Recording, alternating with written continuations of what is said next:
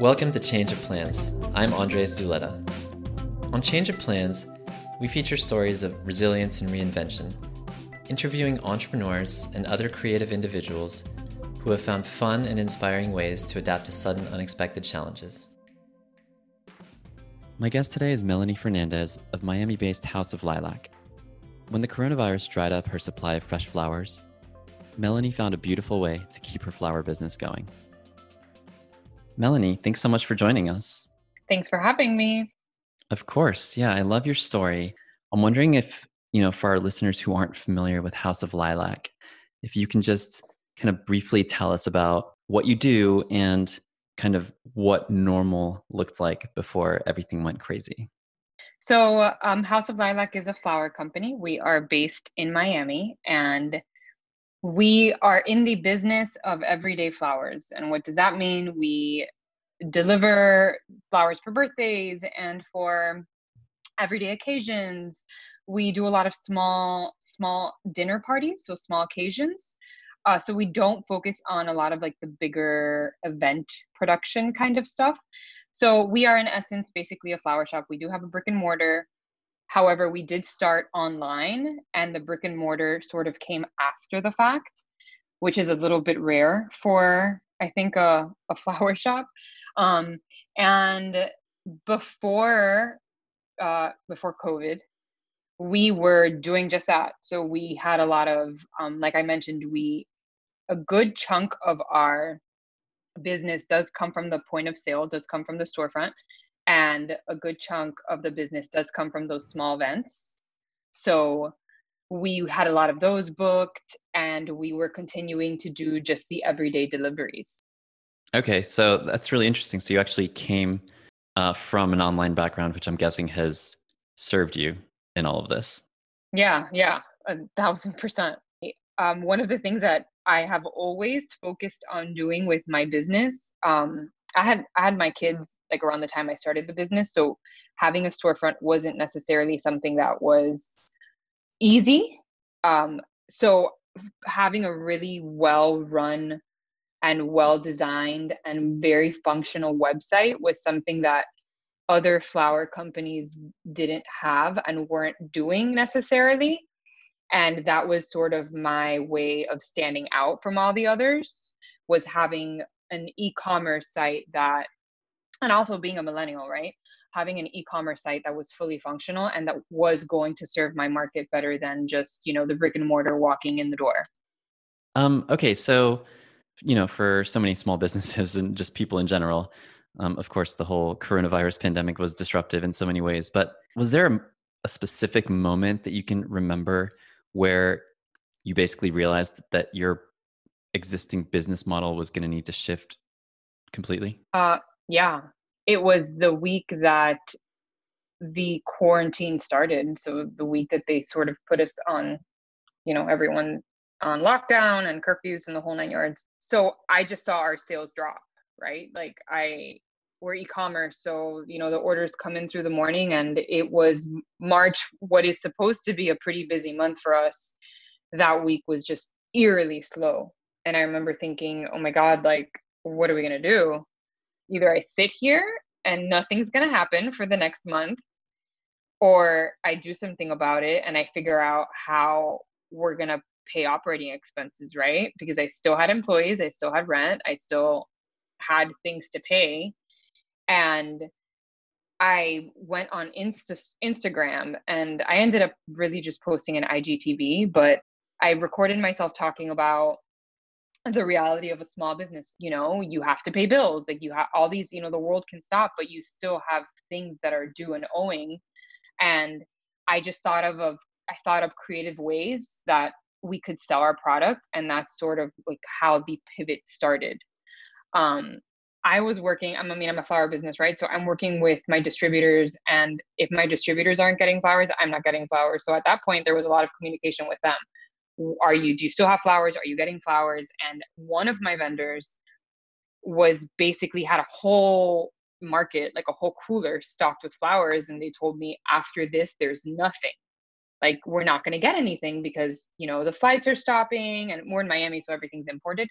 The flights are stopping and we can't get anything else. So I mean, basically this is all yours. So I went on IGTV and I just told people, buy flowers, you're home. And we ran a promotion. I think we ended up doing like a free delivery. I'm like, I'm going to do it. I'm going to see if it works. And that last week of March, like going into April, was crazy. I mean, my supplier ended up giving me all these flowers basically at a super discounted price, because he's like, either I throw them away or you take them.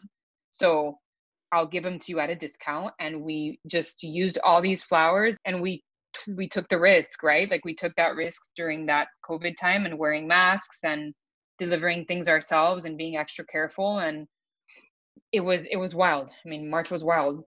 Okay, so that was your last, I mean, that was basically your last kind of batch of flowers and you kind Yeah. of went out with a bang. Yeah, I was like my last hurrah. I'm like, I gotta end March like crazy if I'm gonna end this. If I'm about to go into basically the apocalypse, um, and that's what we did. So once you ran out of fresh flowers, what happened? Yeah, there was in a sense two pivots, right? Like I had the one pivot right when COVID started, which was end of March. We just had promotions, and then come April, I didn't have fresh flowers, right? So second pivot, what I ended up doing was I thought to myself, okay, what can I sell? So we have gift boxes that we've always had on the website. So that was one option. Option number two ended up being, what do I sell in store that I don't have online? And I mean, we have inventory and we have like actual like product, right? Gift product. But one of the things that sold the most was dried flowers. And I would bring them in, I would buy them at market, and I would only have them on display. And I never ended up putting them online, to be quite honest, because it was just too much of a hassle. Like we've grown a lot over the past few months, and I was just busy, and I never got around to it. And I had these dried flowers, and I had literally a store full of them. And I thought, okay, I have to move stuff. So let me just make these dried flower bouquets, and I can market to people who are home all the time. And the moment that we put it out there, I mean, people just went wild. Dry flowers are just amazing. They're beautiful. They're real. They're just preserved and dried, and it's an amazing. There was a whole other clientele that I realized I hadn't been catering to, because it was all these. I mean, there's overlap, but there's all this whole group of people that doesn't necessarily want to deal with flower upkeep, right? And these were the Hmm. people that wanted to buy these dried flowers because they wanted flowers for their home, but they didn't want to have to deal with them dying. So I almost just tapped into this whole other clientele, not only on a national level, but also on a local level, just people that were just loved it. Um, and I ended up, we were coming in 3 days a week just to ship, just to fulfill orders, and UPS would come and they would take it. And we made more working like 12 times that month than we did like in April. I mean, I'm sorry, in March. So we kind of just ran with it. So when you started selling the dried flowers and you crossed your fingers and you hoped that people would be into it, how did you get the word out? And did you do anything specific to kind of expand your scope nationally? Yeah. So Instagram is a huge platform for us. I'm very vocal on Instagram, on stories, and I I mean, I would probably have to say about like 90% of our business comes from Instagram. So um, I was just on stories all the time, and people were home, right? And I always run Facebook ads. Um, and it was no different. I always have an ad running. And that month we just decided to run an ad for dried flowers. And that brought a lot of national attention. I think I don't even know what month it is, quite honestly. It's like such a blur. But I think at some point last month we got like a really good feature on Forbes, and that helped as well. But at the beginning, it was just very organic in the sense of just doing the same things we've always done, right? As opposed to me doing a local Instagram, Facebook ad, I was doing a national one for these dried flowers, and that did a good job of spreading word and finding other people that would want to buy these dried flowers. Okay, so the dried flowers took off in possibly in a way that you couldn't have really imagined, but has that momentum kept going? I mean, have they stayed as popular? And also, is there, I don't really know much about the flower industry, I'm sorry, but is there, kind of a limited supply there too, or has that kind of picked up? So it's super popular. It was very, very crazy in April. But that's also all I was selling. And I think what's happened since is that I brought fresh flowers back in because we now have access to them. But it's still doing really, really well. Local clients are buying it, national clients are buying it, and they've only gotten better over time, honestly, because now I do have more access to more dried flowers. What was happening at the beginning was the same way that I didn't have access to fresh flowers.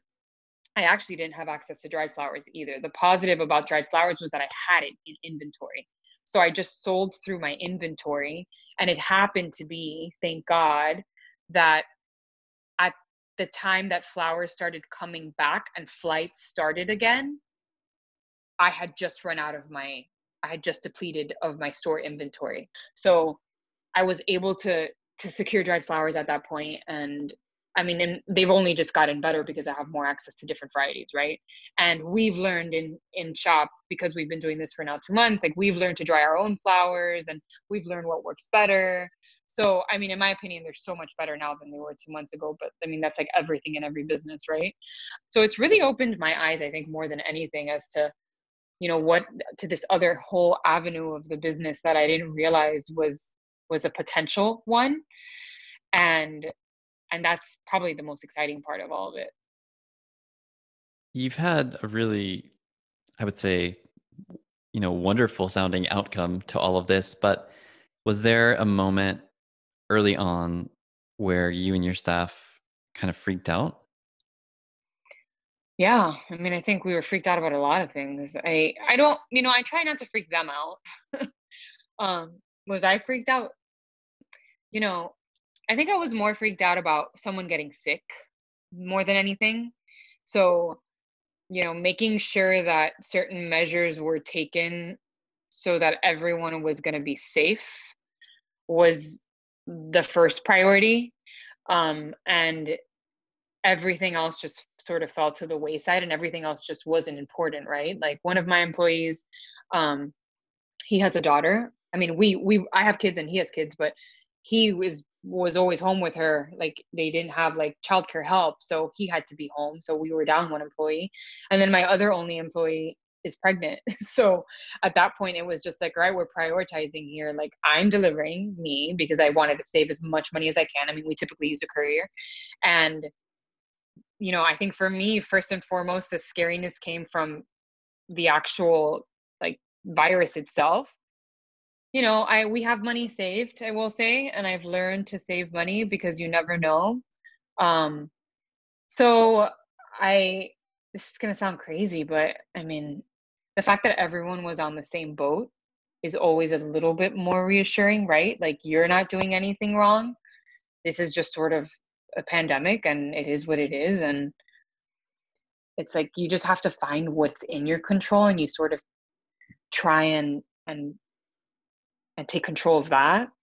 I think Hmm. any seasoned business owner, yeah, is going to be scary, but things happen. And I mean, I've seen downs in my business, and you go through that stuff, and you just, you try your best to react okay, or react in like a good manner every time it happens, if it does happen, right? So if that means you have to prep your business, if that means you have to have a savings, just try and do whatever you can so that the next time something, God forbid, but the next time anything similar to this happens, like you're going to be okay, Yeah, and I love the idea that when everything what seemed, could have seemed quite disheartening, that you were able to, I mean, it's kind of beautiful. Look around your flower store, which I'm sure is gorgeous, and find these dried flowers and just have kind of a light bulb moment and have that actually turn into a success story. When all this sort of happened, it was, I know people want flowers because that whole month of March, it was that last hurrah, right? Like we sold all these things. So what can I give people? Because I know that they're home. And I mean, to be quite honest, it was sort of a sad time, right? Like people want things to make them happy. And I am in the business of making people happy, to be honest. So what can I do, and what do I have, and what can I give people? And I've learned over time to just listen to your customers. I mean, that's a strategy thing in retail. Just listen to what people want. We recently started selling eucalyptus, which is, like the green eucalyptus branch. And I've always had it. I would have never sold it online, but people love it. And that was something that came to be because of this entire time. So really starting to listen to people and what they want and what they want at home has been something that we're trying to get better at, and that we've gotten better at, and trying things out. And that's really where the dried flower thing came from. It's really interesting because when you say listening to customers, my impression of what you just described was maybe partly listening to actual things they've said and combined with maybe observing certain kind of behaviors or trends. Well, I guess it's threefold. So it's a combination of things that sell, right, in store. So using dried flowers as an example, um, I know that they sell a lot in store, and I know the first thing people buy when they walk in, like, I know it's going to be either these dried flowers in a vase, or it's going to be the dried flower stem bar. So that's number one. And then number two is actually listening to things that they say, right? So what kind of feedback? I mean, like I mentioned, we're very present on social. So what kind of stuff are they reposting? Like, what kind of stuff are they saying to me when they call me to ask me about an order, or if they walk in the store, or what are they reposting? And then third, it's 1,000%. It's what are the trends saying, right? Like, dried flowers have been having a moment for a while. So, it's also paying attention to those things that are happening, and sort of like jumping on those three things and making sure that you're on top of that. And then we do a lot of, and then figuring out what your focus is, right? Like, we do a lot of home. My focus is not, like I mentioned, on like the weddings and stuff. My focus is on helping you beautify your space. So homes are a huge part of that. And for me, it's also what's happening in home trends. What pitch to people that they'd want to put in their homes right now. And that was a huge part of the success that we had with the pivot, because people are home, right? So you're looking at your home all the time. So how can I help you, like, make it look better or make it look different? So that was also part of the process.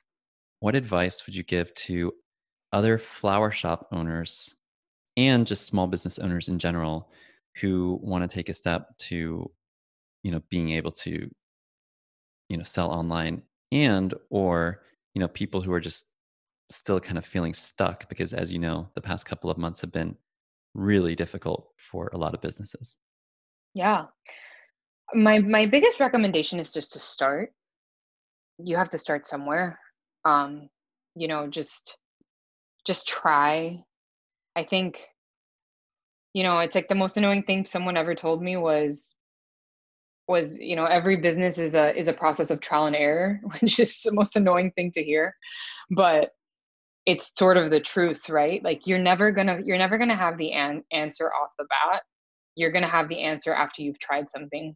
And it might work, it might not work, but that's sort of like the beauty of the whole process of being an entrepreneur, is learning through all those experiences. And I think just start, right? Like, just start that website. Just do it yourself, have someone help you, and start selling and start learning, and just get out there and talk to people. I think one of the things that's helped us the most is I talk to my clients a lot. I mean, on social. Like, if you go to our Instagram, um, at House of Lilac, I mean, I'm always on there saying something. I'm always talking about what's going on. I'm always asking for feedback. I'm always talking about what we're doing, and what we could do for you. And I think it builds a sense of trust in people and in clientele that they appreciate. And that's helped us a lot. I love it. Well, thank you so much. I love your story. How can our No, thank listeners, you. um, around the country or even around the world, how can they support you? Oh, go to houseoflilac.com. That's our website. You can find all of our dried flowers there. We're launching a whole vase shop next week, which I'm really excited about. And you can follow us on Instagram at House of Lilac if you want to keep up with what's going on. Thank you so much for joining us today, Melanie. Thanks for having me, Andres. Make sure to check the show notes to learn more about Melanie and House of Lilac. If this episode inspired you, please share it with a friend and leave us a review wherever you listen to podcasts. To learn more, visit changeofplanspodcast.com. That's all for today. Thanks for tuning in.